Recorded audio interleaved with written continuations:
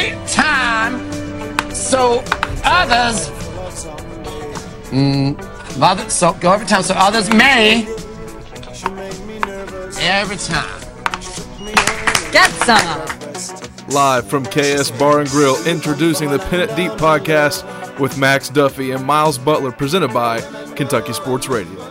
Welcome, everyone. This is Max Duffy, former punter from UK. You may remember me from such fourth downs as the kick into the Georgia crowd, but we'll get into that in a little bit. I've got a co-host with me today, another former fourth down specialist, former UK kicker, Miles Butler. Miles, welcome. Thanks for having me. Miles, you want to give the audience, they probably haven't seen you in, 2 or 3 years, give them a little bit of a rundown of what you're doing these days and what you've been up to, any more kicking going on, things like that? Haven't been kicking much lately. I'd say if they've been to Broadway in Nashville, they've probably seen me a time or two. Other than that, probably not. I'd say the last time they saw me, memorably, would be at Texas A&M. There was a field goal that I kicked, and if you've ever golfed, which I don't golf much, I'm no Tiger, but if you've ever golfed and you've tried to hit one over the pond and you hit it, and as soon as you hit it over the water, you know it's not going to make it there, even though it's straight. I had a similar feeling in the stomach that day. We were in overtime at A&M, hit the ball. Pretty sure I hit a good chunk of grass before my foot ever got to the ball, and then hit the middle of the crossbar and bounced out in overtime. But then went on, came back, kicked some in the Citrus Bowl, got us a win there. You've brought back a lot of bad memories, I think, for all Kentucky fans listening at the moment. Probably didn't want to go through that day again. We were going well at that time of the year, and they've solely blamed you for that season going downhill from there. I'll take all the blame. But moving on from that, I'm more concerned with your error that you'd like to talk about. There was a fan at the game against Georgia that may be permanently injured. Do you want to talk about how that may have occurred? Yeah, I guess unfortunately for us, Miles, we get remembered for the ones we stuff up rather than the ones we do well, as all fourth down specialists do. And rainy, windy day against Georgia. Everyone forgets the 55-yard average before that. Everyone just remembers when it goes about 20 rows into the stand. So lined up, my good friend that we're going to hear about a little bit more on the show that now plays at Missouri, Grant McInnes, was calling me a word that I probably shouldn't use on the show, some sort of female cat, if I didn't kick what he described as a rollout spiral 70 yards down the field. So I decided I didn't want to be termed that for the rest of the year, and I went for it, and he went 70 yards, it just went sideways. So not a good start for either of us, and unfortunately that's how we're remembered from Kentucky fans. But moving on, it's good to have everyone here listening today. Hopefully you guys get something out of this. We're going to do a bit of a season preview today, hopefully have some laughs along the way, tell a few stories. We don't want to be too serious about it. We're not going to get into the X and O's, basically because we don't know.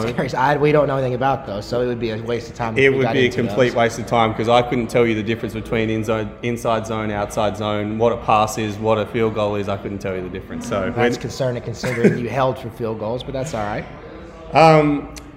But we've both now, obviously, former Kentucky players, unfortunately. What do you miss most about football, Miles? I'd say the locker room is a pretty common answer, but just kind of, hanging out with the guys, getting to know everybody. Specifically at UK, I'd say Coach Stoops' weekly speeches are up there with stuff I miss the most. Motivational one, but also usually a good laugh at the end for everyone. Yeah, I was going to agree with you there. I was going to say there's always things like guys always miss the camaraderie, playing, obviously. The bus ride for me to the stadium was a big one, just being able to see all the fans and go through the tailgate and kind of, that's when the heart rate started to lift a little bit. You started to get a bit of adrenaline and realise it was game day. Obviously a little bit less last year with COVID, but on the whole it was awesome to be a part of that. But you touched on a great point. There is nothing better than a Mark Stoops Monday kind of recap / intro into the week, or Friday real post, like pre-game, like let's go kind of rah-rah type stuff. You got any quotes that you really enjoyed from him during our time during these meetings? Because there was a lot of them. It was tough to choose, isn't it? He'd usually come in with like a little slip of paper. And at first we thought maybe like someone was giving him these. I'm convinced that he would do a lot of research Monday morning leading up to the meeting, come in and just address us like a president would, almost from the Oval Office. Top tier quotes from Mark Stoops.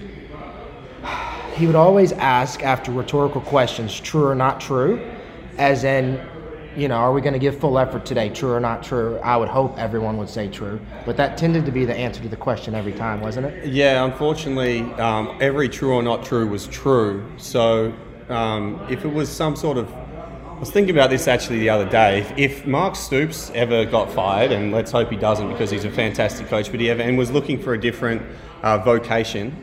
Vocation. Yep. That's a big word. Yep. College professor would probably not be strong suit because every single exam would be a true or not true test, and it's going to be true to every single answer. I'd take that class. It'd be tough to fail. I would take it for sure. Yeah, it would be very tough to fail. But another one of my favourites that we probably might cover a little bit as the weeks go on, and if we ever cover it again, was boys do what they want to do, men do what they have to do. That was one of my all-time favourites. It's too easy to pull the covers up in the morning, Miles. It's too easy to pull the covers up. Hit the snooze button. Yeah, way hit the snooze too button. Easy. Everybody wants to do that. But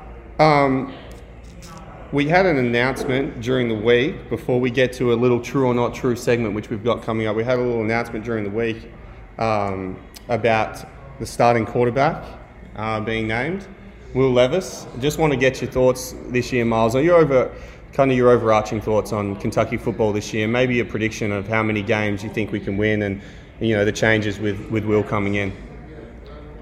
So we want to start with Will then? We or will. do you want to start with an overall prediction? I guess we could Give us both. We'll go overall first.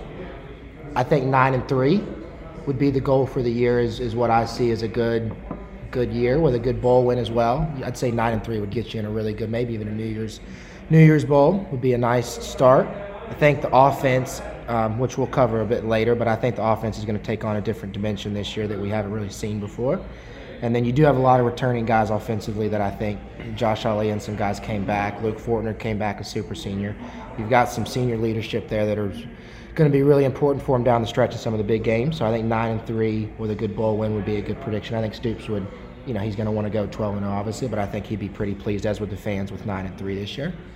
9-3, given that our quarterback eats bananas with the peel on.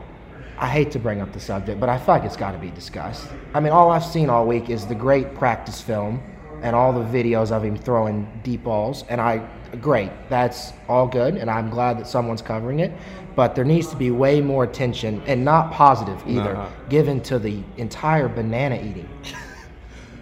I'm just interested into how that comes about. And at what point, is it only bananas that he eats with the peel on, or is it all fruits?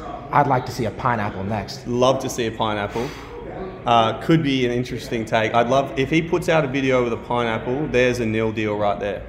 Well, and if you're the other team and he doesn't care to eat an entire pineapple, obviously on 4th and inches, he doesn't care to put his body on the line for anything. And it was because I think he came out during the week after he talked about the banana eating incident and said that his girlfriend's family was throwing out a bunch of bananas and he just thought he'd munch on one. Interesting decision to make.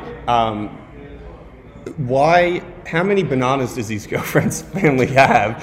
Why are they throwing them out? And could he not find any sort of riper banana to do it with? The thing I'm more concerned with was we watched the interview together of him post-practice when they asked him about it, and they asked him what it tasted like, and he said banana bread. I don't know if his mother, grandmother, aunt can't bake, but I can't imagine that banana bread tastes anything like the peel. What I think is actually a good part about that is there's no need to make banana bread anymore. Just get an old banana and all the cafes around Lexington, just start giving unripened bananas, just dating bananas out, and then we don't have to ever do banana bread again. It's going to put some of the cafes out of business because it's like, why would I go in there and get a nice baked bread when I can just go to Kroger and get a pack of bananas? I'll start saying it the same way if you want. Yeah, good luck saying bananas like I do. But in all seriousness, it will be interesting to see how Will goes this year. I think a lot obviously rests on his shoulders. Thankfully, they're very broad, so hopefully he'll be able to carry that load. It should be interesting to see how many wins we can get. I'm with you. I think maybe 9 or 10 wins would be huge for us. If we can get more than that, that's obviously a record-breaking season. So looking forward to how the guys will go. But I guess moving on, back to the true or not true part of Mark Stoops' repertoire that he loves. And I'm guessing most of these questions, we're going to try and go along with his theme of everything being true. But if it's a not true, you can answer this honestly. Got some true or not true questions for you, Miles. You ready to go? Fire away. First, true or not true. Chris Rodriguez, obviously breakthrough season last year. You'd probably be surprised to know, well, I've said this to a few people, they've been surprised with how low this number is, but he had 700 odd yards, maybe just over 700 yards from about 119 carries. Benny Snell, back in his prime, had 3 years over 1,000, but he used to get carries up and around 260, 280, so more than double the carries. If Chris has a 1,000-yard plus season from the low carries, I think he's averaging about 6 or 7 yards a carry, can he go past Benny as the best running back in Kentucky history? Not true. And that is breaking with the usual Stoops answer, but not true. I think just one, Benny came in a time where the program was still, I would say, on the rise as to where it's at now. So I think a lot of people kind of view him as the person, even though there was obviously a lot of players, he kind of helped as the face lifted up. And then that his last year with being the Citrus Bowl season was probably the best season East Cape's had in a long time. And then two, just going off the stats that you were saying, I would say quantity over quality. Not that C-Rod's better than Benny necessarily, but sounds like Benny, just based off volumes, be getting all the carries. The yard is going to be tough to break unless C-Rod gets that level of carry this year, which with Smoke joining him in the background, I don't see him getting that yardage or the carry amount. So yeah, I would say efficiency-wise, C-Rod is toe-to-toe right there with Benny, but I don't think he's going to see the volume. There's so many videos that Kentucky puts out that are unbelievable with just humorous 3 or 4 second bits of content, normally from the big dog Vince Marrow or from Coach Stoops himself. We'll probably get to a lot of them through this pod. One of my favourites, the give it to Benny or give it to 24 or 26. Sorry, I almost made a mistake. Give it to 26. I think it was against South Carolina when we beat them about 3 years ago. Just over and over again into the microphone. Give it to him. Give it to him. Give it to him. I think Coach Grand may have been a bit sick or something. So they were like, just for a few plays, Coach Stoops, can you help us call it? And instead of, left, right, again, we're not getting into X's and O's. I don't know the calls. But he probably, like me, just wanted to keep it simple. Just give it to Benny. Whatever play that is, let's keep running it. And that worked pretty well. I'm gonna agree. I think we're gonna throw it too much for Chris to have a huge season this year. Well, in terms of he can have a 1,000-yard season, but whether he can have that real kind of almost Heisman-like season that Benny was having that year, I'm not sure that's possible. Next true or not true in the quiz, Miles. Speaking of offense, obviously a lot's being talked about our new offense. Coach Cohen coming from the Rams, going to be interesting dynamic. Using that new Rams offense, going away from kind of the handed-off mentality that we've had for a long time, play the defense, kind of lock it down. I want to know that everyone's kind of half glass full at the moment, glass half full at the moment. Very full. If it's empty and it doesn't work out, how is this going to recruit? How is this going to hurt our recruiting? And could it lead to a big drop-off for Kentucky football in the future? Just purely due to the fact that now we've kind of gone all in on this offense, and if it doesn't work, are we going to struggle to recruit quarterbacks and wide receivers in the future? True, based off the surrounding schools and other schools that are coming in. Texas and Oklahoma will be, who knows when they're actually joining, maybe 2025, but at some point. But clearly Alabama last year with Mac Jones and even before with Tua. And then LSU, Joe Burrow. Florida with Trask and the Kyle Pitts, the group they had last year. The other schools are clearly starting to figure it out. I would almost kind of group Kentucky in there with Georgia, and seems like they've kind of stuck to this, let's play good defense, let's run the ball, and neither one's kind of been able to get over the big hump of the other schools. So if Kentucky can't figure out the way to kind of spread it out and get recruits at quarterback and receiver continuing to come in, it looks like they're going to be a step behind the rest of the teams going forward. Is it going to be a prerequisite now from Coach Cohen when he's recruiting that you have to show this kind of banana eating ability, or is that you think that's just a one-off? Like, if he goes really well, are we going to say, hey, if you can't eat the banana with the peel on, you're done? Another Coach Stoops comment there. You're done. I would hope that this is a one-off and just a normal, maybe the next recruit, he's like, honestly, I don't want you doing that stuff. That's really weird, and I like banana bread just normally, so let's just keep it how it was. No need to switch it up. I'm gonna agree and say it's true, to put my 2 cents in. I think it's going to be very interesting to see this year. For a lot of time, we've relied on our defense to kind of always be able to keep the game close, keep them under 30. And I think we've seen teams like Alabama that have started to air it out, play this more spread style offense. They've also leaked a fair few scores as well. I would say that most people have said that Alabama's defense hasn't been as good as it used to be. I think that the offense contributes to that a lot. We've always kind of lent on our defense and lent on our special teams games a little bit. And so now it's going to be interesting with a few three and outs with not much time off the clock. If they get a few more possessions, are they going to put more points up on us? But the next true or not true for you, Miles, here, Keaton Upshaw, unfortunately lost him, which is a huge part of our offense. Lost him for the season. Torn pec, benching the house down. Could he be the difference between an 8 and 10 win season? Is he that vital of a part that we may lose a couple of games just due to not being able to throw the ball to him? I would hope the answer to that is no. I think when you look at him, that's a room that's got some depth in it. Justin Riggs, some seniors, Brendan Bates, some guys coming up. But I think with him, you were looking at a guy that in the red zone, 3 became 7 just because he's going to get some just throw it up there and go get a big fella thing. And some of those key games, that's obviously the big difference is did we get 3 or 7 that possession, and you turn a couple of field goals into touchdowns, and that's all you need to win. So I think you could see, unless another big red zone target emerges, I think you could see him being a big difference of being out there. Keaton's got the go-go gadget arms, and I love it when, red zone kind of target, we can just throw that thing to him. I think it's going to hurt us a little bit. But there was a little rumour going around when he did go down, and Mark Stoops has a lot of friends in the horse industry.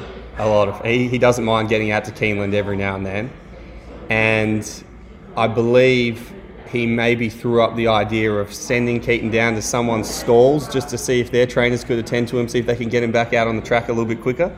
To say a lot of friends would be an understatement, because I think you're undermining the power and fame of some of the friends. But yeah, I've heard through the grapevine as well, same thing that you're hearing, that Keaton, that they offered to send him to some of Bob Baffert's stables. Some of the injections may have helped speed up the recovery process, but I think after meeting with some of the head trainers at UK, they're going to take normal course of action. But I like Stoops keeping the options open and reaching out to all resources. Yeah, no reason to not use them if you've got them. And he saw how well they ran too, some of these horses as well, and he just thought, we had a bit of pace to Keaton too, it'd be huge. A little speed. The Kentucky Derby winner was from Baffert's Barn. I don't know if that's still counted technically, but it worked for him. It could work for Keaton. Who knows? And the last true or not true for you here, Miles. And we're going to keep it special team specific because we love special teams. We love talking about kicking and punting, and no one else does. Everyone else would rather us stay off the field, but we're going to have a little shot at that. Matt Ruffalo, very improved last year. 12 from 14 field goals. Missed the one big extra point. That was his only miss though against Ole Miss, but it was a big one for us. Is he going to be the difference? So I would almost put this into it as well. Is Matt Ruffalo's importance now? Does he become one of the most important players on our team, and is he the difference between a couple of games this year? I think that depends on your schedule and how the games actually play out. Because you can look year after year when Austin was here, McGinnis. Mississippi State, the Louisville game, you'd go honestly without Austin making those kicks, we probably don't win them. But then some games we won 10 points and it wasn't ever a worry. But having him handy in your back pocket is the guy you can count on from 50 late. Which last year I think he kind of stepped up to that challenge and said, hey, some of these long ones, I don't have any problem stepping in and kicking them. Having that in your back pocket to know late you can get 3 if you need it is going to be huge for Stoops and how they can call the game. A big watch for me is the Italian meatball, as he refers to himself, Matt Ruffalo. Does his hair ever move, ever, during a game? So when they go to him as he runs off and on the sideline if he makes a big kick, just watch. When he takes his helmet off, his hair does not ever move. It's like he's a Lego kind of piece. The Lego hair just doesn't move. That's exactly what he looks like. I hope his balls stay as straight as his hair does. It'd be good, wouldn't it, if he could just kick them that straight? What's the key, I guess, while we're talking special teams for a little bit, and not a whole lot of people are always interested in this, but it's also always good to talk about what's the key you think in a big moment, because and they're all big moments, and that's what kind of annoys me sometimes is people will go back to your Texas A&M game, and it's also often referred to. I know when we walk into the bars, everyone turns around. Miles, what are you doing, Texas A&M guy? Come on, here we go. But you made 2 in the bowl game and the Citrus Bowl, and we win by 3 points, and it's never brought up or even mentioned. It's just as big a kicks as that moment, but not brought up. What's key to that? What's key to making those big ones? I'd say just keeping your routine the same, because like you're saying, they obviously all count the same. I think if you kind of get in your head and go, okay, this is overtime, Texas A&M, 100,000 people yelling, I need to do something different or think about it more than a normal one, then that's kind of when you're going to mess it up and do something that you shouldn't. If you just treat it like a 25-yard field goal against the first game of the year when you're up 30 points, go through your routine, do your steps the same, go to the net, kicking down the sideline, warm up just how you would for any other kick. I think if you can approach it the same way, I know obviously in your head it's a little bit different, but physically doing the normal steps the same way can help you out a lot. Yeah, not having Grant trying to abuse you on the sideline while he's next to you is huge too. We've got a special guest coming up, Miles. Very special. Just for the listeners, we actually recorded this a little while back, and it's going to be a little bit dated in parts because of the events of the last couple of days. As in the banana part? But we're going to be joined by Luke Fortner in a second. Luke Fortner, just the new starting centre, or we're about to ask him if he's going to be the starting centre, but the new starting centre of the Kentucky O-line. It'll be good to hear from him. He's a former housemate of mine, and we will get to the Luke interview now. Right. We've got a special guest today, Miles, which is great. We're going to get a good insight here for some players' mindset. We've got possibly, and he can confirm or deny this, the new centre for the Kentucky football team, formerly guard, Luke Fortner. Welcome to the show. Thank you, Max. It's an honor to be on the mic with you and Miles, truly. I appreciate it. Another true. Another true. Good to have you on, Luke. Confirm or deny? Confirm as of now. Yes. Yes. Definite starting centre this year. How's that going for you? It's going well. I used to tell Drake how easy it was, so I'm, putting the money where my mouth is, right? Trying to figure it out. I hope they haven't given you Drake's jersey. No, thankfully. So just tell us at the moment, Luke, how's camp all going? Just give us a general feel of the group. Obviously, earlier in the show we were discussing wins and losses, and you're not going to do that. But how's the group feeling? How are you feeling? Everyone's confident, I'm guessing, ready to go, excited for the new challenge? Yeah, everyone's really excited. The team, there's an energy about them. They're really excited on offense, especially to get this new offense rolling and work out all the details and the intricacies. So we're really excited. I know the defense is humming along just as they always have been, and they've been running the same defense for a while now. So they've got it down. Let's get to the serious stuff of camp. Mark Stoops, obviously a favourite of this show. We'll probably bring him up many times. He's, in all honesty, he is a great coach, and we obviously love our time, but He allows us to be ourselves and have a good joke around, which is also a great part of it. One thing that I used to love about camp was there was going to be a day when Stoops either didn't have enough sleep the night before. Didn't get a Starbucks. The Starbucks was bad milk. Cup of Joe. Yeah, bad Joe. Maybe burnt the seeds. I'm not too sure. Burnt the seeds. The seeds. I think it's beans. It's beans. Yeah. Maybe they did put seeds in there. Maybe that was the issue. And he was going to get pretty fired up that day, and he was going to probably lose it at someone. He probably keeps his demeanor pretty in check, I'd say, more than most coaches, but there's definitely a moment when he loses it. I'm guessing that hasn't happened yet at camp? No, not yet. That's concerning. Because the more it builds up, and if it can get to the first game, the first missed PI call, that ref is just going to get an absolute earful. But hopefully he gets one out before then, so it's not as bad. One of my favorite parts that people wouldn't know about is when you're on the football team, we have what's called an influencer app.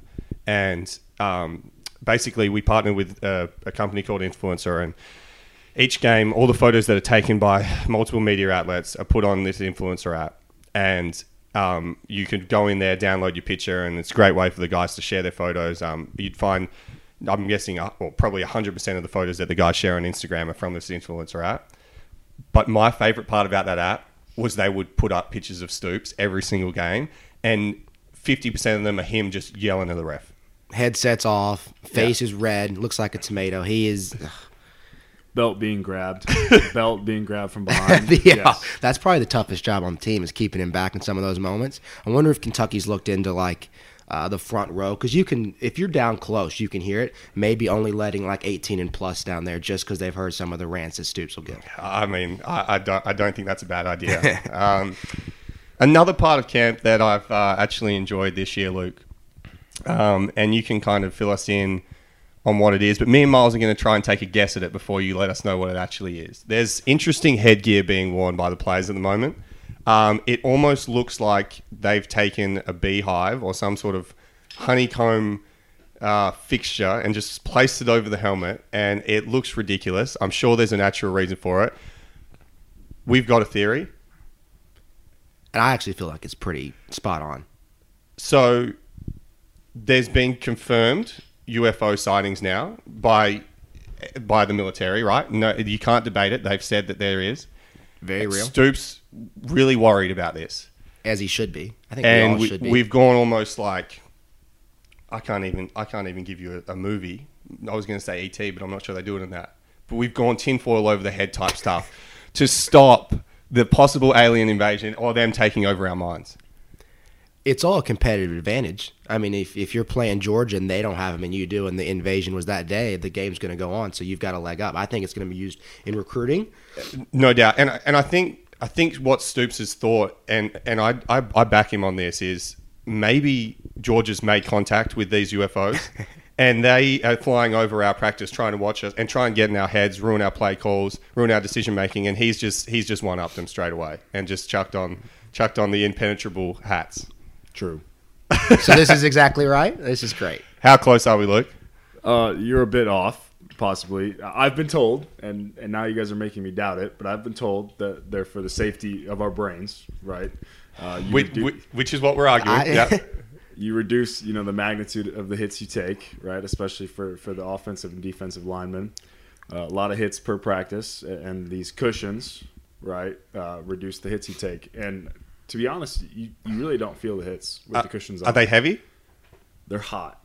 Okay. I don't know if they're And not the necessarily linemen heavy. I bet the linemen hate them. It's definitely less room to breathe in there for sure. Is it a deal where, because I'm just really not across it, is it a deal where that actually records the impact that's being made, or is it just purely to, like, are they taking statistics on this, or is it just it's there to reduce the collision It's purely impact? there to reduce the collision, yep.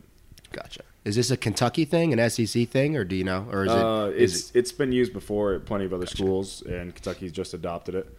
But they actually couldn't find one for Bo Allen's head. So the quarterbacks don't wear any. So if the people at Fan Day probably noticed there was none on the quarterbacks, and I think that's strictly because of Bo Allen. Well, yeah, they would have run out of enough gear to make it. I mean, they would have had to go through a whole, like, oh man, that is a big head. Another favourite part of camp that people on the outside probably wouldn't be privy to, well, they're definitely not privy to, but may not even know happens, is we always start camp with a good AD Mitch Barnhart address. One of my favourites of all time was he stood up in front of the group and talked about a rock climber that did it without any ropes and harnesses, basically just front of the cliff, amazing stuff. Alex Honnold, a free solo. Yep, it was a big movie, Max. I don't know if you must have missed it. Missed that one. Not on Disney Plus, probably. And he just unbelievable grip strength, like just an absolutely motivational video. And Mitch would chime in between, maybe every 5 or 10 minutes, talk about the sacrifice this guy was making, taking the plunge, putting himself at risk. But he then finished it with, and he'll probably die soon, but that's not the point, which I thought was hilarious. And I've heard from inside the camp with my sources that he may have some sort of, I don't want to say perversion, but there's something about him that seems to enjoy that real rigorous kind of pain that, the rock climber, because apparently he had a similar story about the Tour de France this year. Yeah, he loves his extreme sports. I don't know. You might have missed the one about the guy who crossed the Arctic or the Antarctic by himself. He brought that one up. He loves his extreme sports. He loves the grit that it takes, and he uses that as motivation. He does. I heard that he said his favorite part about the Tour de France is when they all crash. True or not true? No comment. As a current student athlete, I feel like I should stay out of the fifth on this one. Yep. Yeah. Miles, was there any parts of camp or any speeches or anything memorable that you really missed or thought was quite unique? I think with Mitch Barnhart, he would always start it with, now there was a lot of good content, obviously, with the stories, but he would always start the speech each year, and I got 5 of them, with, I'll keep this brief.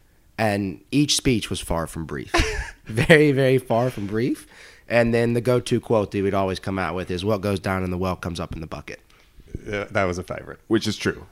Definitely true.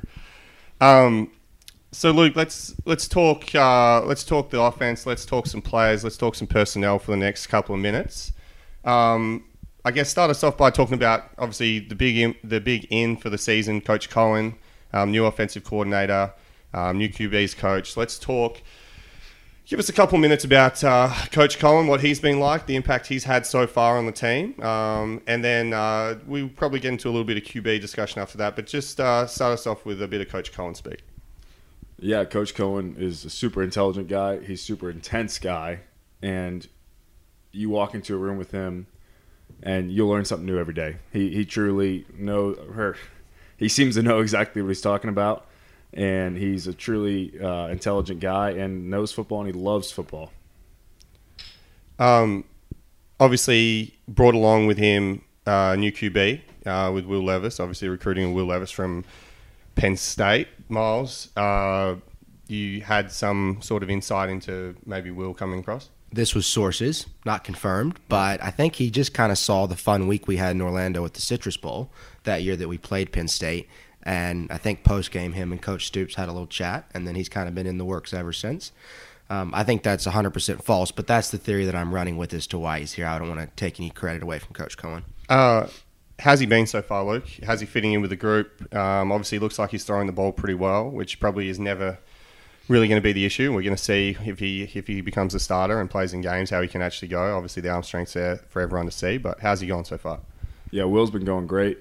That QB room is stacked. It truly is. I mean, those top 3 QBs, Bo, Joey, and Will, are truly great QBs. They're athletic as all get out, and they know what they're doing. So I'm really excited to see how it goes moving forward. He's definitely different, probably, than what we've had in the past at QB in terms of demeanor.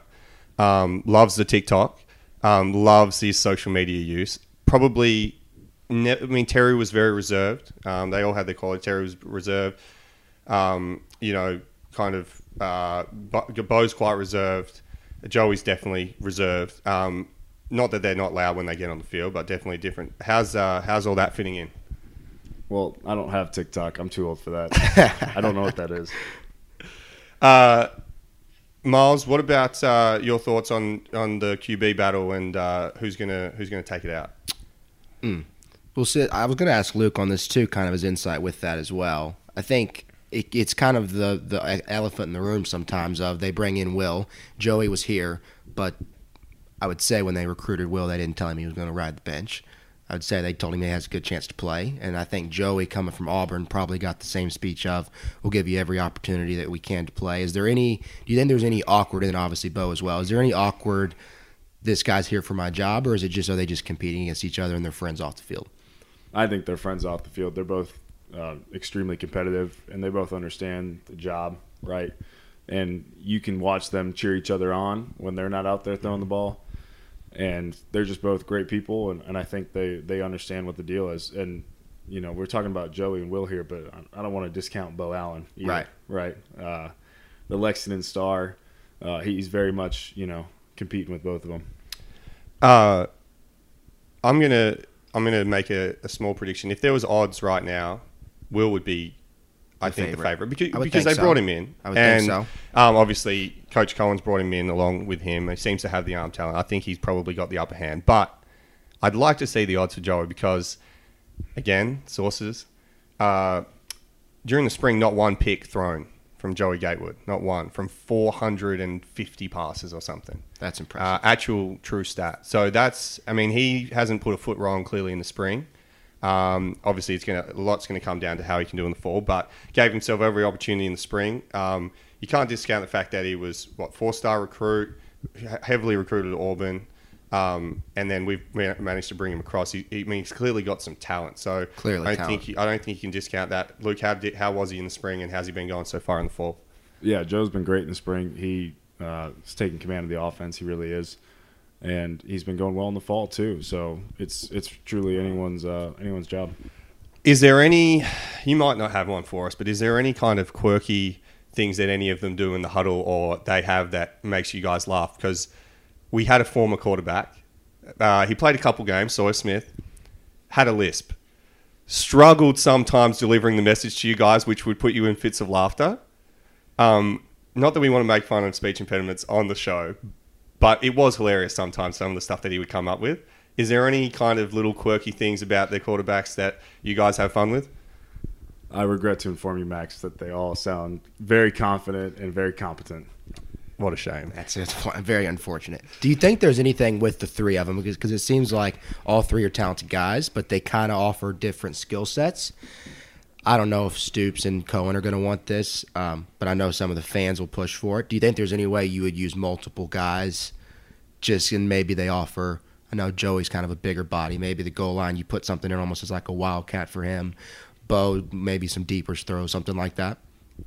Yeah, well, Will at Penn State was actually that guy who went in on third down, right? Mm-hmm. Third down and goal line. So I think it's definitely a possibility. I wish I could tell you guys exactly what was going to happen, but I'm about as in the dark as the rest of us.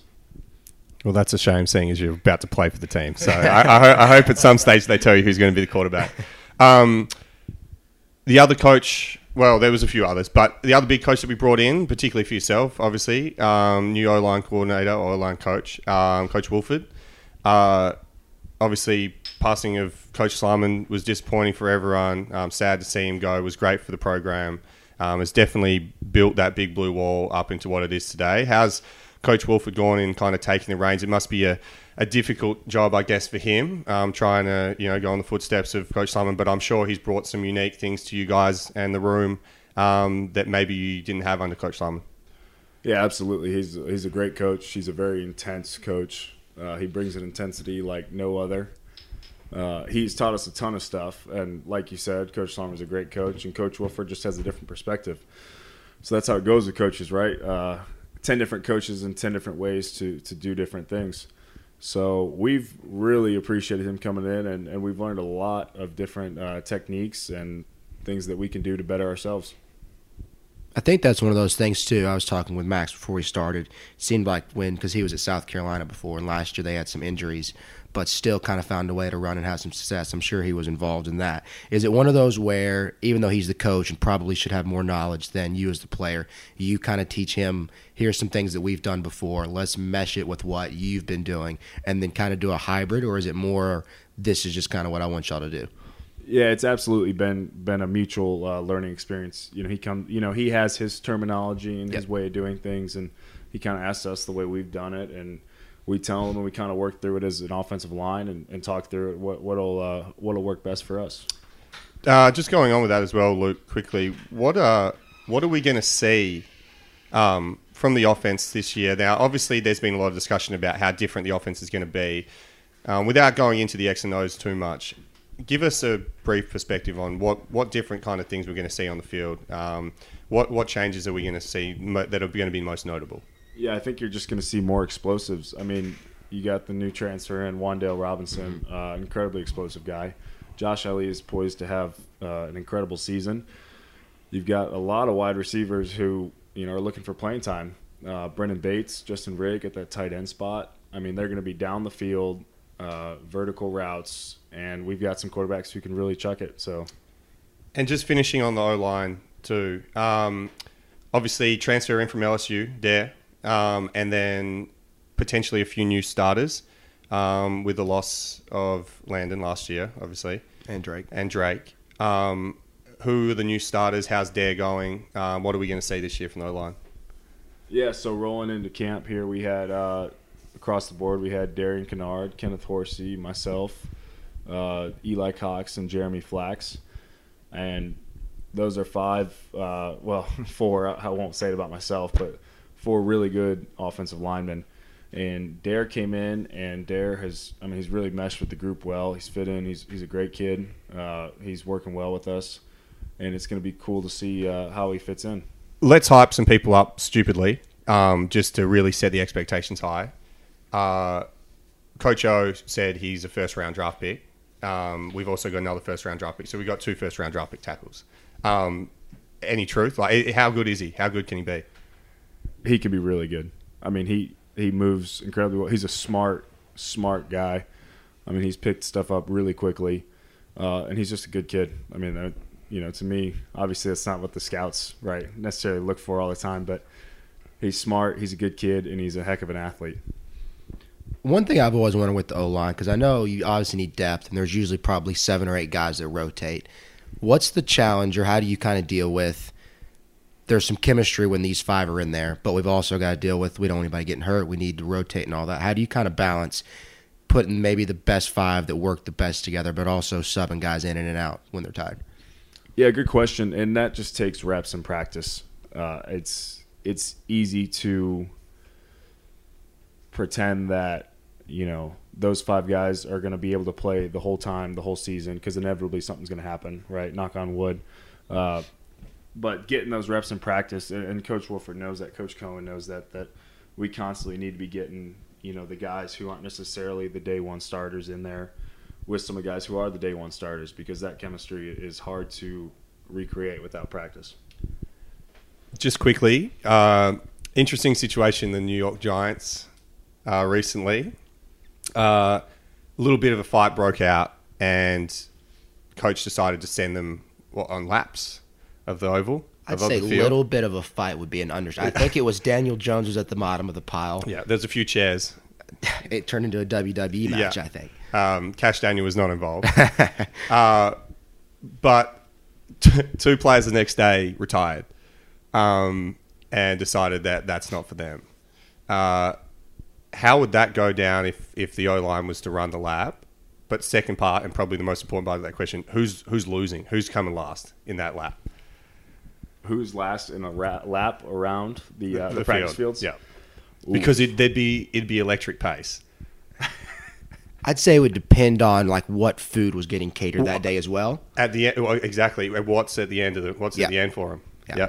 Are we being rewarded with food? You're correct. Except for the person who's last. Well, Drake has moved on to the NFL, so that would be my easy, obvious pick.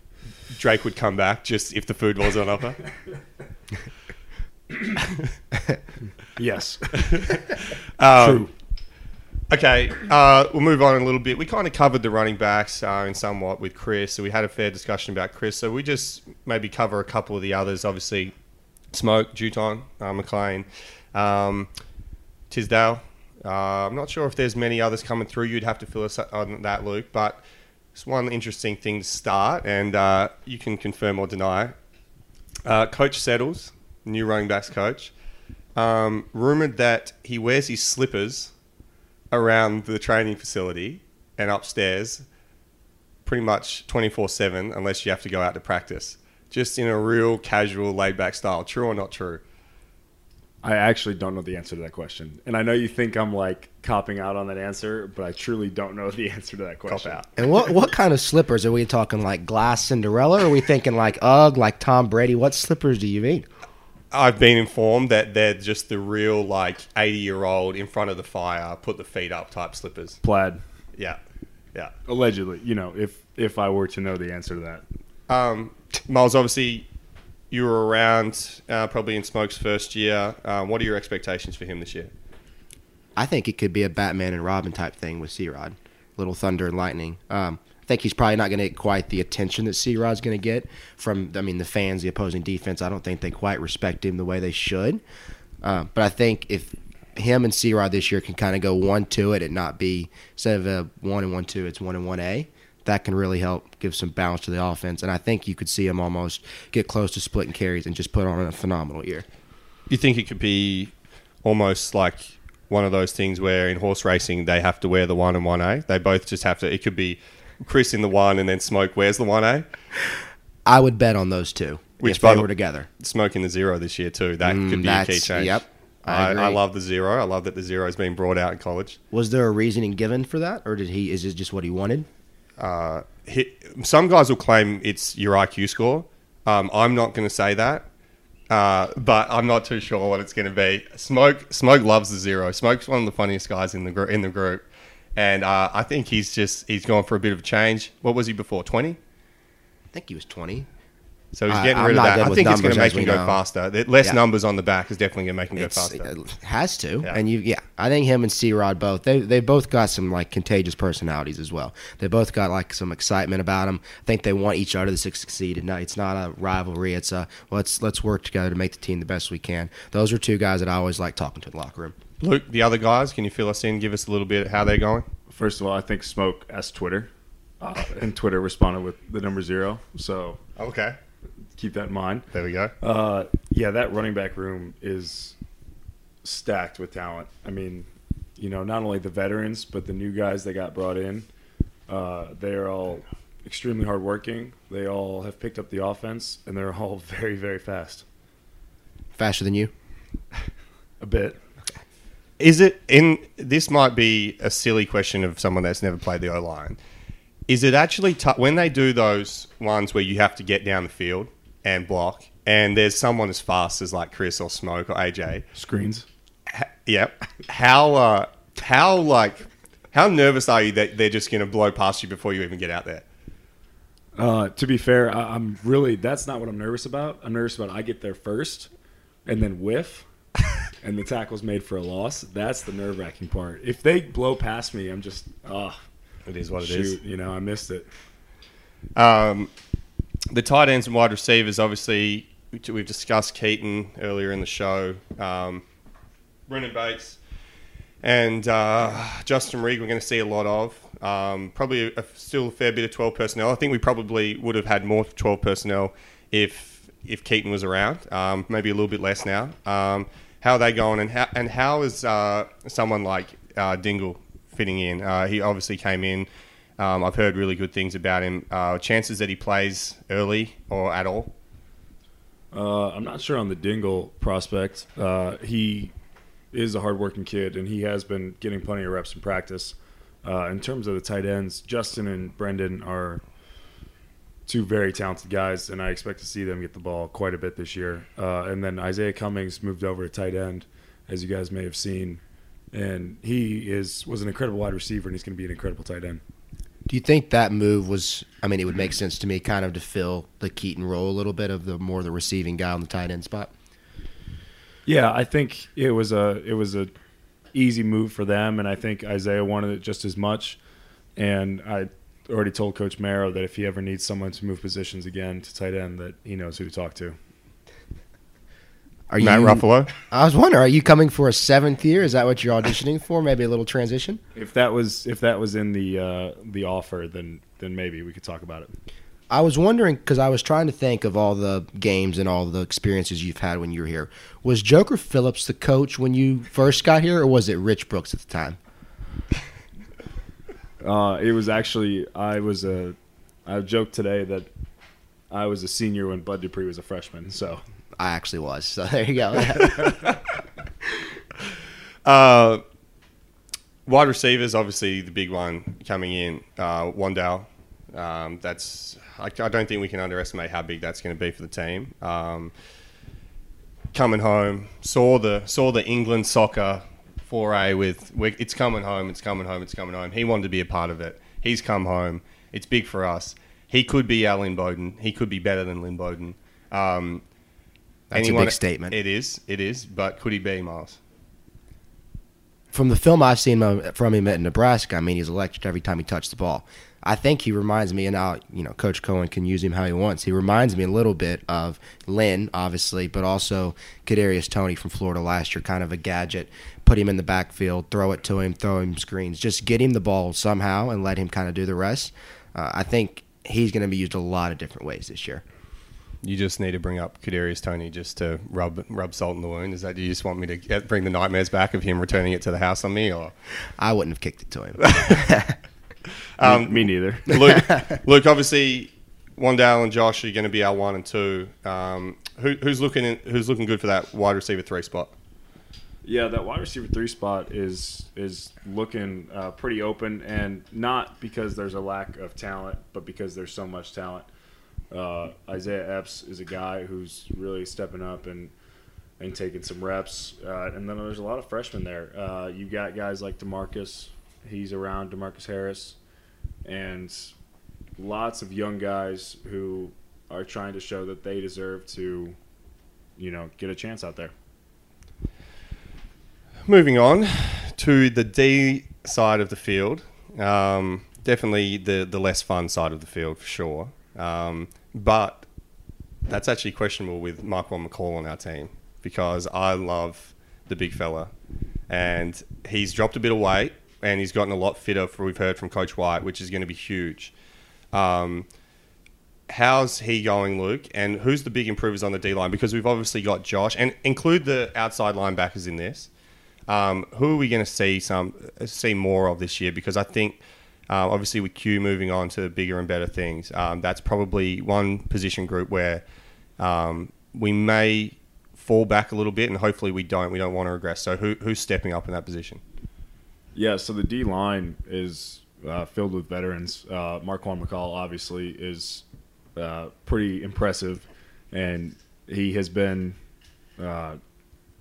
quite the bear inside there. And Josh Paschal right next to him. You get a Josh Paschal, Marquand McCall combo, and it's hard to beat. In terms of outside linebackers, Jordan Wright is his usual self, always smiling, always making plays on the defense. And we're looking for JJ to have a return here that'll be one for the ages, really. JJ's the one, really, isn't he? I think his ability to get to the quarterback. I mean, he showed so much last year before he unfortunately went down with his knee injury. He's the big one for me. If he can get good, and he looks good. I've been around the facility a little bit. He's obviously back running and twisting and turning, all those kind of things. He's really the one for us, isn't he, Miles? I would say so. Question: when you went back to the facility, was that to do like the ribbon cutting for your sign that's been added? Or what was the occasion for you to go back? Because last time I was there, it looked like a Taj Mahal size sign that they had added of you in the facility. I was going to say there'd have to be a few pairs of scissors, because there's about 4 or 5 of me around. You don't have to go too far to find a picture of me, which is fair enough, because you got to honor your greats. No, all jokes aside, I think you bring up a great point. With that room and Quentin being gone is going to be a big loss. But for Luke, I was going to say, you go up against Marquand every day, right? Me being dumb, I would think with that position, just something big that you can't move is what you want. What about him dropping weight makes it harder for you? Obviously he's probably quicker, a bit more athletic that way, but specifically what makes it harder when he gets, dropped weight? I'd say the number one thing about him, being fitter this year or more fit is the ability to be out there consistently for an extended period of time. And in the past, blocking Marquand on the first play was a heck of a lot harder than blocking him on the the 5th or 6th. But I imagine with the way he's been working at his body, and he truly has been working, it's going to be pretty hard to block him on that 6th play, just as it was on that first play. Yeah, I just couldn't imagine having to stand in front of him, to be honest, and have to think I'm about to block this guy, because I think he would run straight over me and you, Miles. He'd pancake us. Yeah, we'd be in some trouble. You think the two of us together would have any chance? I think no, but I'd give us.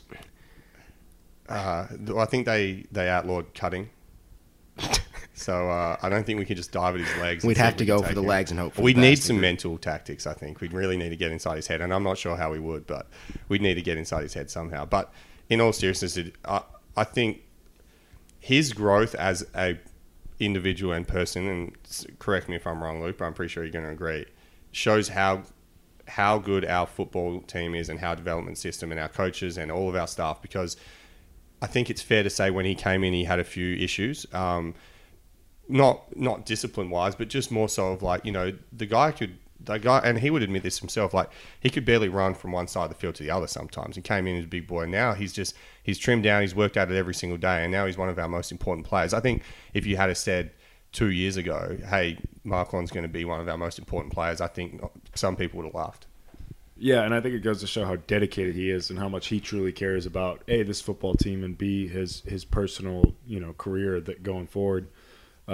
The way he's changed his body and worked his butt off to be at the point he's at now is impressive, and it shows how dedicated he is. Our linebackers and DBs, obviously D-Square is going to kind of rock that linebacker position again. The tweet king loves a tweet. And then we've brought in obviously the Ole Miss transfer, and then we've got who we got. We got Said, D-Rob, all the usuals are back in the DB line. Obviously lost our coach, Coach Klink, unfortunately. But how are they looking so far? Yeah, so we'll start with the linebackers. So like you said, D-Square has been holding that room down. He's matured so much as a leader and as a player. And then you got the transfer, Jacquez Jones. You also have Casey. Jared Casey has been looking really good in that other linebacker position.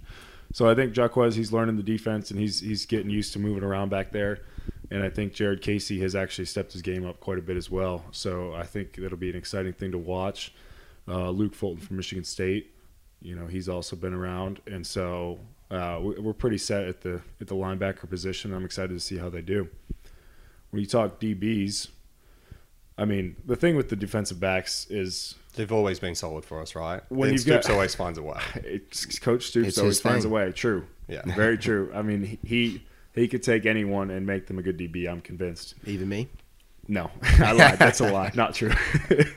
But Yusuf Corker back there holds it down. You've got Said. You've got D-Rob. I mean, you just have an incredibly veteran defensive back core back there, and I expect big things from them. Stoops is one of those coaches where we could put the specialists out at DB, and I reckon we could still keep him under 45.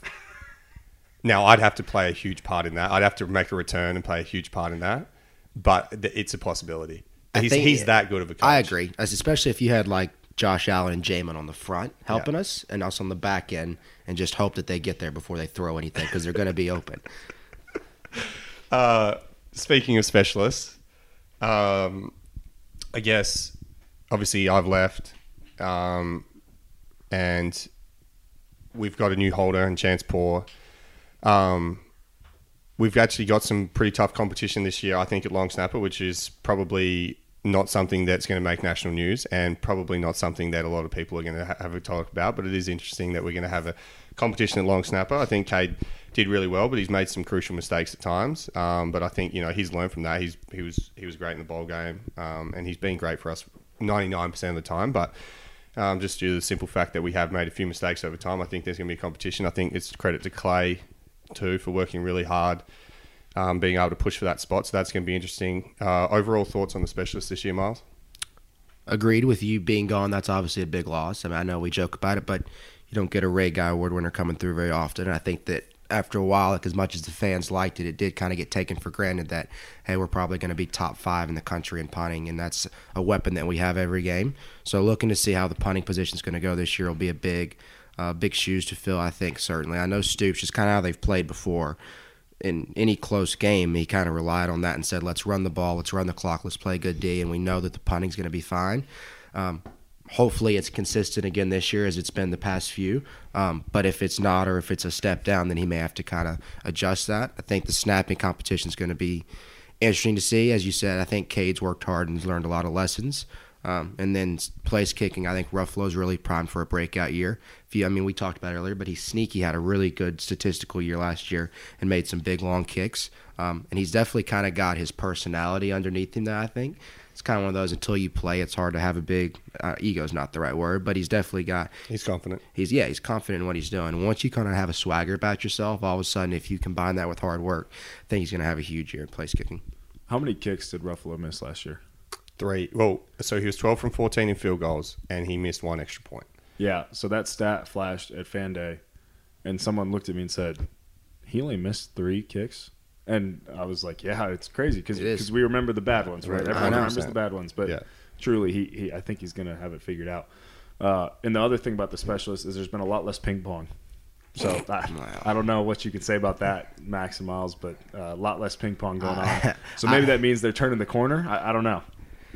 Ping pong was much more popular when I was there. I got invited to come to the Olympic Games in the summer, but I was busy with work. But yeah, me and Max and then Matt Panton, who used to punt, there used to be some Fed versus Nadal level matches in that ping pong room.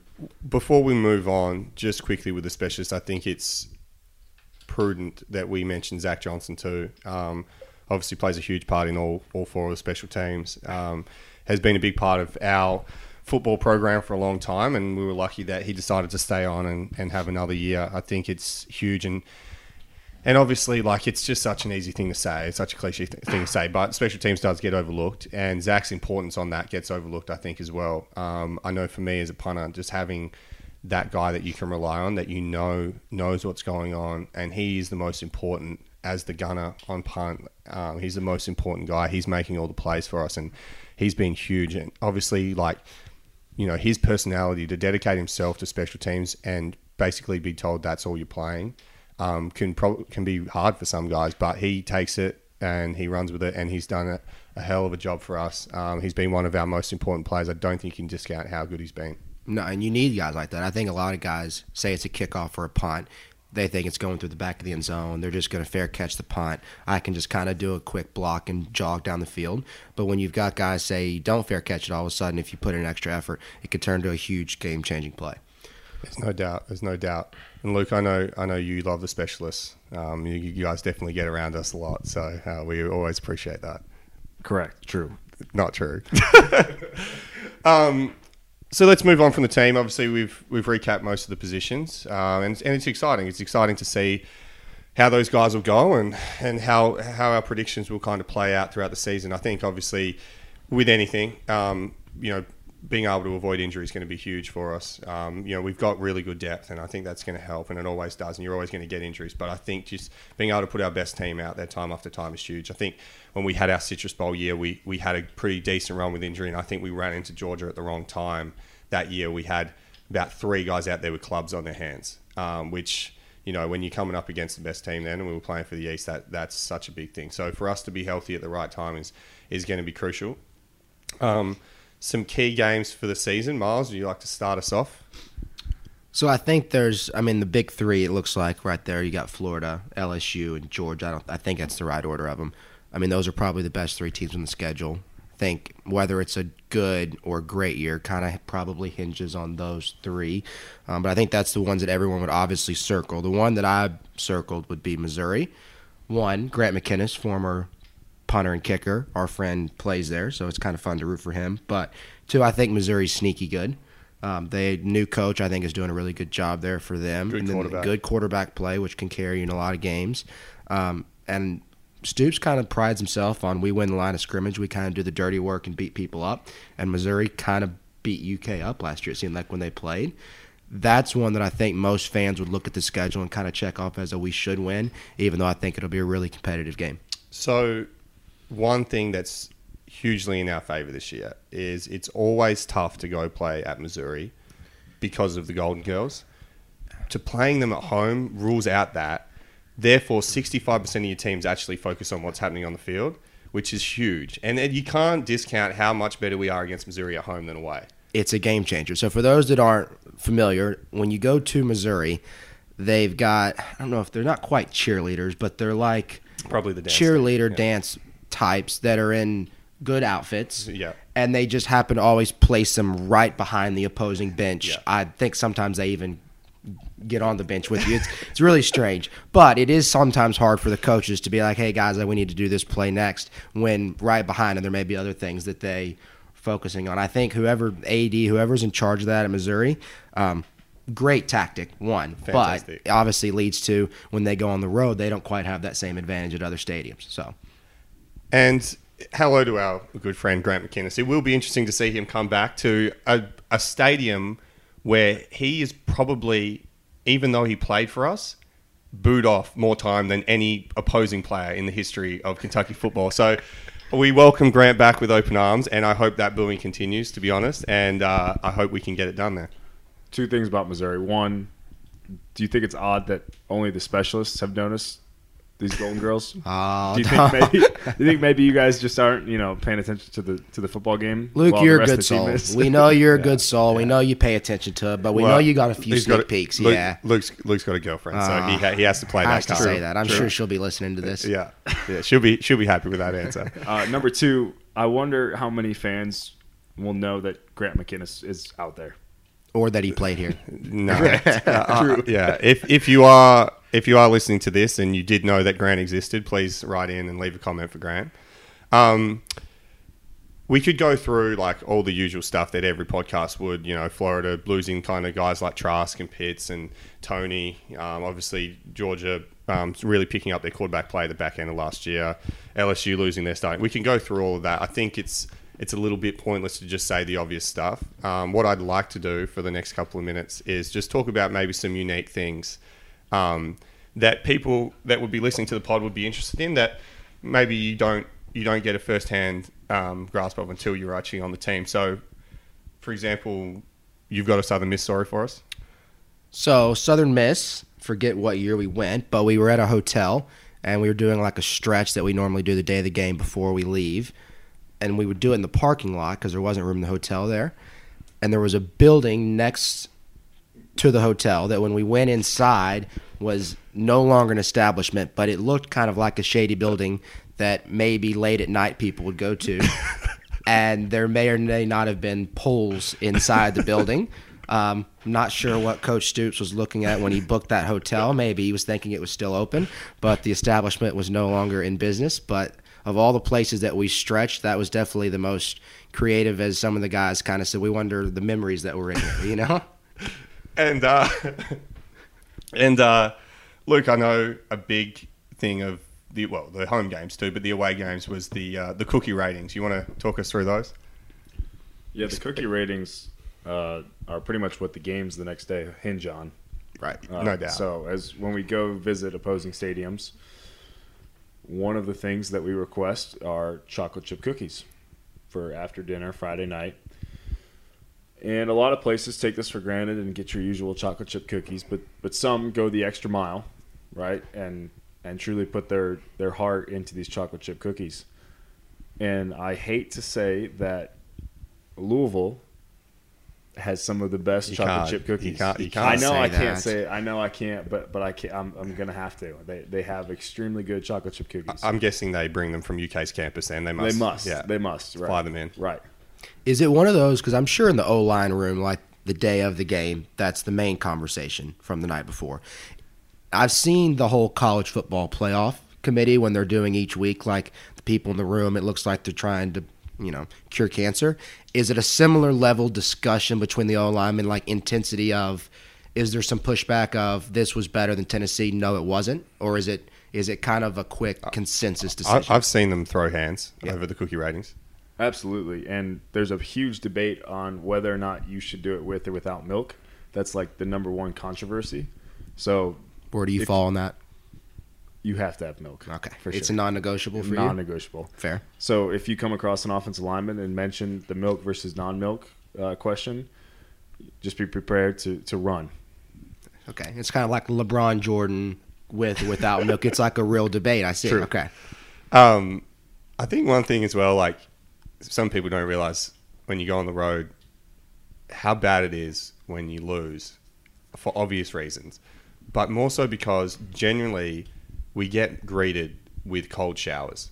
Somehow the hot water's broken down in their system, and we've come off a cold field and we get greeted with cold showers. I remember Florida, when we beat them in Florida, was a cold shower day.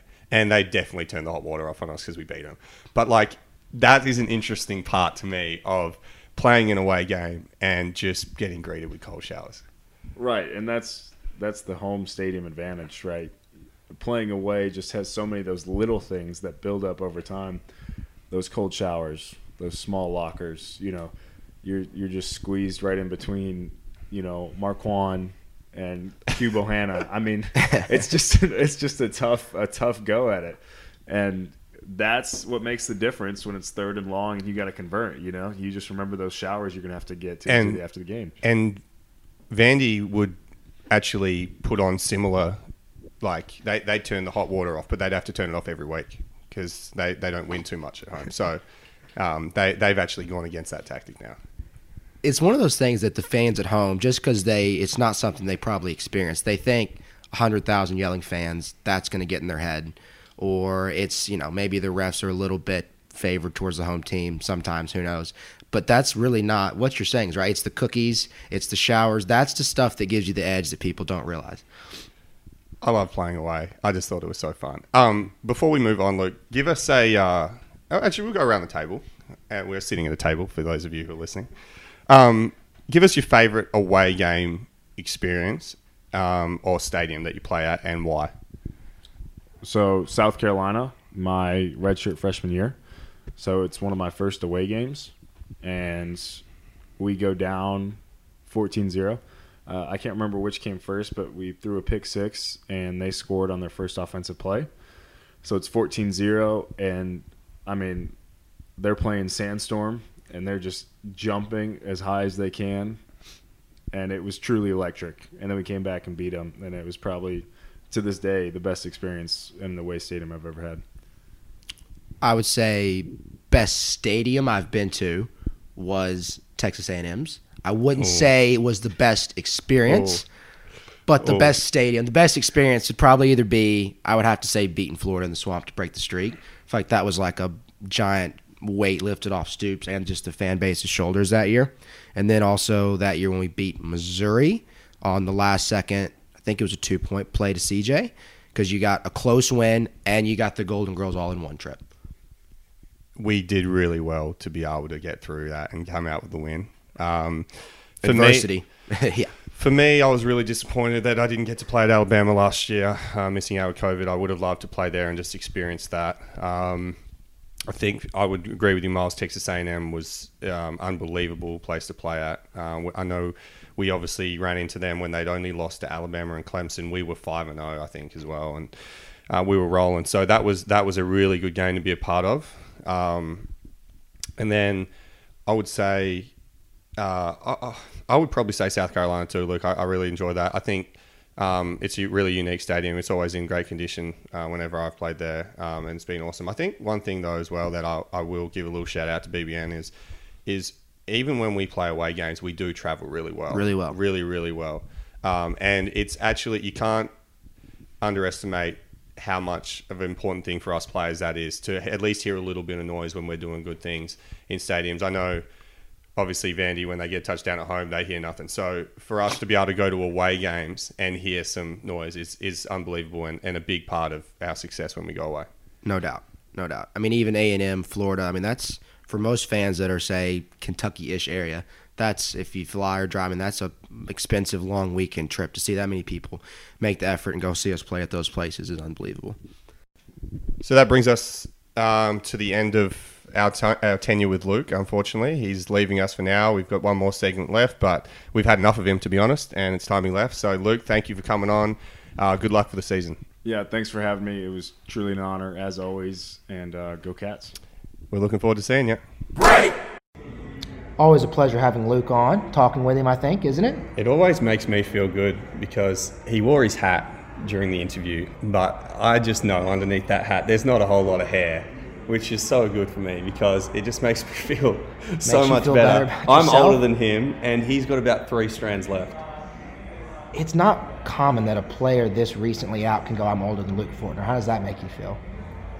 Very good. Very good, huh? Very good. But no, good chatting with Luke. He always gives us good insight, some X and O's, stuff that obviously not we're familiar with. So, and it'll be interesting to see how he goes taking over from Drake. Obviously, Drake is going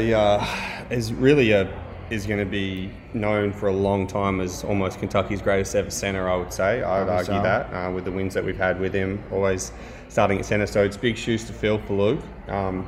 but I'm sure he'll do well. He's just as intelligent football-wise and definitely more intelligent off the field than what Drake was. So I think for those of you that wouldn't know this, Kentucky football puts it out a little bit, but Luke's got his master's in, I want to say, electrical engineering. I know he's going to pull me up for that if that's wrong. And he's starting his master's in business administration. MBA. Yeah, MBA. MBA. I think it's good to have. I mean, obviously your quarterback's kind of your leader of your offense, but it all kind of runs too busy through eating Luke. bananas. Too easy, yeah. But running the offense through Luke, it seems like, Drake's making a lot of calls and stuff himself, and so last year, so having Luke, someone smart, experienced, been in maybe not this system, but's played a lot of football here, having someone like that running it seems like the right choice, I think. College football has made some huge moves in the last 6 months, even probably less than 6 months. Texas and Oklahoma announcing they're coming over to the SEC. I know the ACC, there's talk of the ACC, Big 12, Pac-12, I believe, Big 10, Pac-12, possibly trying to create some sort of super alliance. But the biggest one of all, that would have been, I'm sure, huge for us back in the day, the nil deals.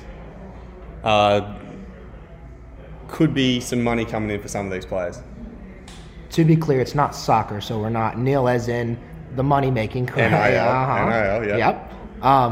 Some big deals could be coming UK players' ways, and potentially coaches as well, because as we're going to get to, we've got some ideas of some deals that could be done between different players and coaches on UK's roster. I'm not sure if you can do this, and I'm just going to throw this at you. If you could come up with a company for the specialists, or yourself, or one of the former specialists that used to be around, who would have thrown a bit of money at us, you think? Who would have been getting behind us? You got nothing?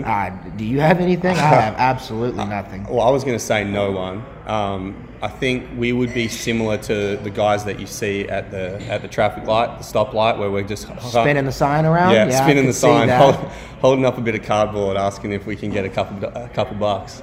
But I thought of a couple that could be possibles. We've been racking our brains for the last little bit, trying to work out some guys on the team, maybe some coaches and stuff that would get some interesting nil deals. And we just lost Luke, but you had an idea maybe for Luke and Coach Stoops. Well, yeah, and I hope, beyond just coming up with these, I hope they actually take them to heart and use some of them. We're trying to help them out. We need all the companies listening to this to actually get on board, yeah. I hope you all are. So Luke Fortner and Coach Stoops together.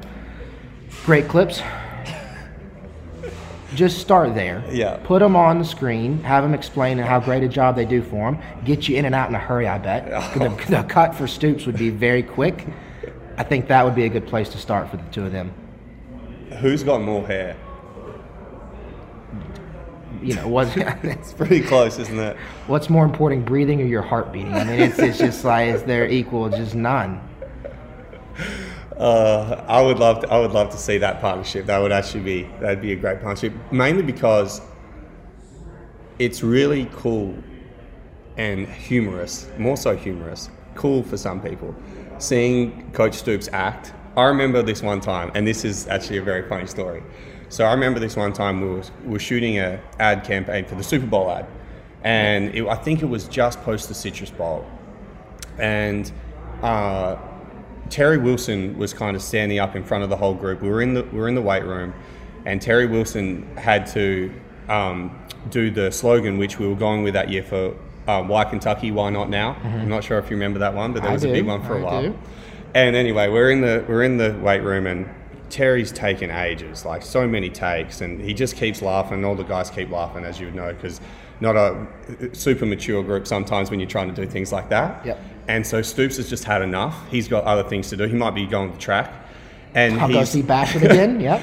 And he's just going, all right, enough's enough. Terry, what you got to do is you got to say, why not? Pause for a bit, then now. So why Kentucky? Why not? Pause, now. You got it? And Terry's like, all right, I'll do that. And so we go, and then Terry goes, why Kentucky? Why not? Now.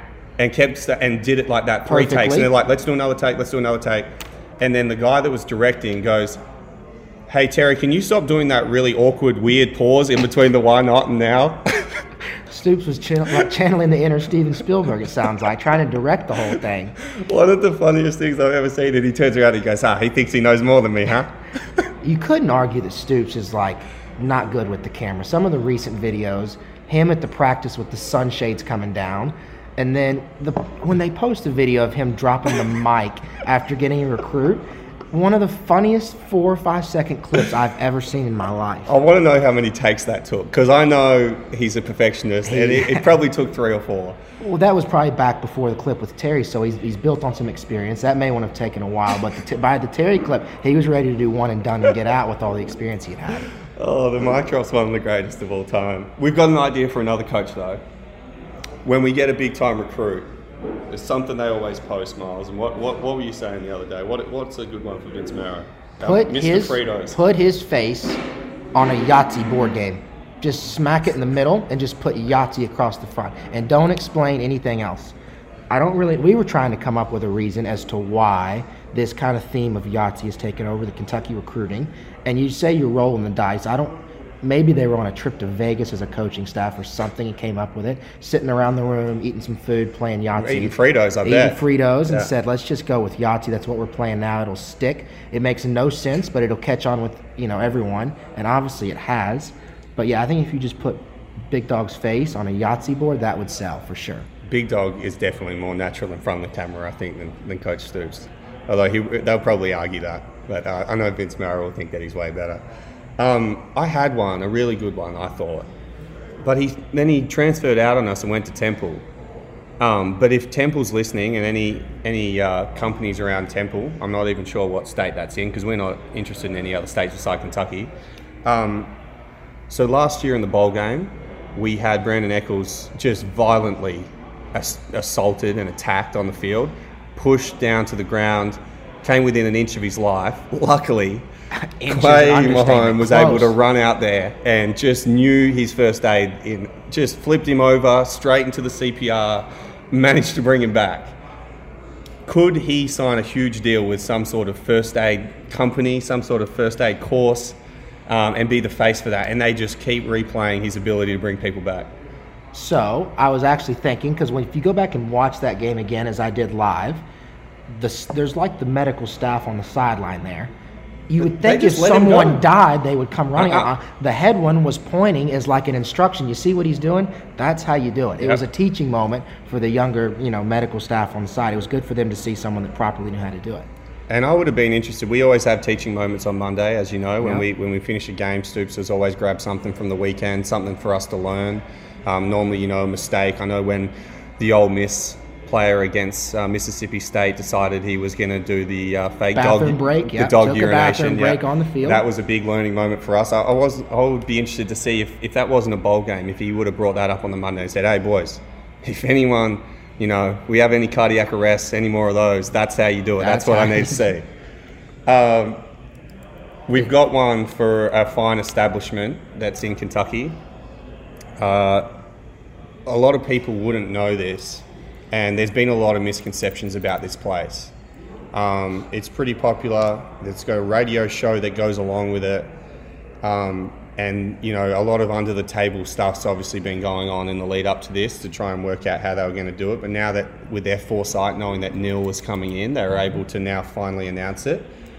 The Cavassier Smoke Bar. KS Bar. Yep.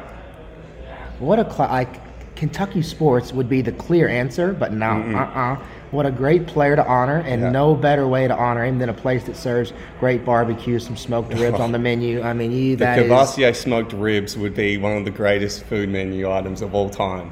And what I think, and I'm not putting words in their mouth, I'm hopefully putting ribs in their mouth. I'm hoping that, it'd be easy for him to just go, you know what, free ribs the whole day if Cavassier Smoke gets a touchdown. I'm sure they'd be happy to do that. That could be costly for him this year, depending on how well he goes. If he has a year like last year, that would be a tough one for him. But the KS Cavassier Smoke Bar, I think that's a great one. He could be the face of it. And I'm sure he'd be happy to go with that. He'd love it. You've got one for Marquand McCall? Yeah, so Marquand, and then last year, Quentin Bohanna. They were kind of a tag team in the middle there on defensive line.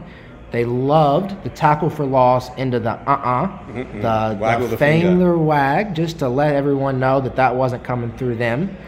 I've seen the finger wag before. That's the problem. Yep. Dikembe Mutombo, NBA, former player. He used it a lot after he would block a shot. Both are kind of celebratory. You're not coming through here. I think they team up, do something on the Jumbotron at Kroger Field, just to let all the fans and other teams know that it's not coming through. Could he also maybe, I was thinking about this, could he also maybe double up as like a traffic warden? I'm not sure that traffic wardens are willing to kind of, get on board and sponsor our players, but I could see him out there going, traffic's oncoming, no more traffic, and then with the other hand just waving a few people through. That'd be good. And he's a big boy too. He's a big boy, so he'd take up. You couldn't miss him. And you'd have to drive it'd be kind of like a roundabout. Can you imagine him in like one of the neon vests? God, he'd look good. He would look so good. Speaking of people who look good, and by that I mean look terrible, we had a player. So there's SEC Media Day, right? And for those of you that aren't across it, 2 or 3 players normally get invited. They go down to wherever it's going to be. I think it's normally in Mobile, maybe in Alabama. I couldn't tell you. It is in Alabama, maybe Hoover. Okay, Hoover, Alabama. Somewhere Alabama. Smaller in Alabama. And this year they decided they'd take 2: Josh Paschal, Darian Kinnard. Now, the backstory to this is so obviously you see the guys up there talking, they're all wearing the suits and stuff like that. Well, most people wouldn't know. You're actually allowed, and this is 100% serious, you're allowed to choose your suit. So for example, when I got to go to the Ray Guy Award and when I went to the All-American stuff, I get to go to wherever it's going to be, wherever they want me to go, and I get to choose out my suit. Everything, from the shirt, the tie, the pocket square, everything like that. So you have 100% control over what you're wearing. And so it's great for a player to be able to make something like that, because there you go, there's your suit to wear out to Keeneland for the day, or to a wedding, something like that. Hopefully not your actual wedding. Hopefully you can come up with your own suit, but someone else's wedding. But you get to choose your own suit. Now, we had a player that was chosen to do this, and it's not Josh Paschal. And DK decided that he would just go no tie, but 3 or 4 buttons down. One of the worst looking suits I've ever seen. And if you're talking about anti-nil ability, he has just stopped himself from doing any fashion label stuff for the next 5 years. Macy's, Dillard's, Ralph Lauren, Polo, all of them said, no, not this. And the flowing mane, none of it added up. The worst part, and we've discussed this before, but he walks in, he's got that, and then right after you turn, and his head coach looks like he's wearing a suit that the mob boss in New York would wear, the navy pinstripe on Mark Stoops. You couldn't have gotten a worse contrast. At least put the coach in a mediocre suit to help him out a bit. When Coach Stoops looks that good, I know why he took an O-lineman with him, because he would have needed people to fend it. There would have been women coming out over it. He needed someone to fend him off. The pinstripes were unbelievable. And he's always got that cheeky little smile when he goes to events like that, and he acts like it's because he's excited for the team, which is probably true, but more so he knows how good he looks in something like that. We've got the last one, and we're going to leave this up to viewers' discretion on how they want to approach this and whether they've got any ideas. Write in. We're going to come up with a Twitter page soon, so write in and give us some feedback on the show and let us know what you think about this last one. So there's a famous, created by Coach Slyman, there's a famous saying around Kentucky, the Big Blue Wall, and the guys have been doing an awesome job. They're even trying to think of things that will honour Coach Slyman, which is a great idea. But we thought, if there's anywhere in the country that any of our viewers can think of that needs a big wall, anywhere that needs some sort of wall constructed, a big blue wall constructed, anywhere in the country, if you guys could think of something, some way we could incorporate some sort of wall being built, we'd love for you to write in and just let us know how we would be able to do that, because we can't come up with an idea. We sat around the table the other night for hours thinking of places that needed a wall. Yeah.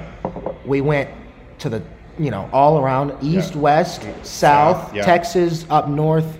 Couldn't think of anywhere that could use a wall. And you've got, the good thing for the listeners, you've got several linemen that would be tall, happy to build it. Wide, would cover a lot of ground for you. So if there's somewhere that needs a long and tall wall, I think it would be helpful for them.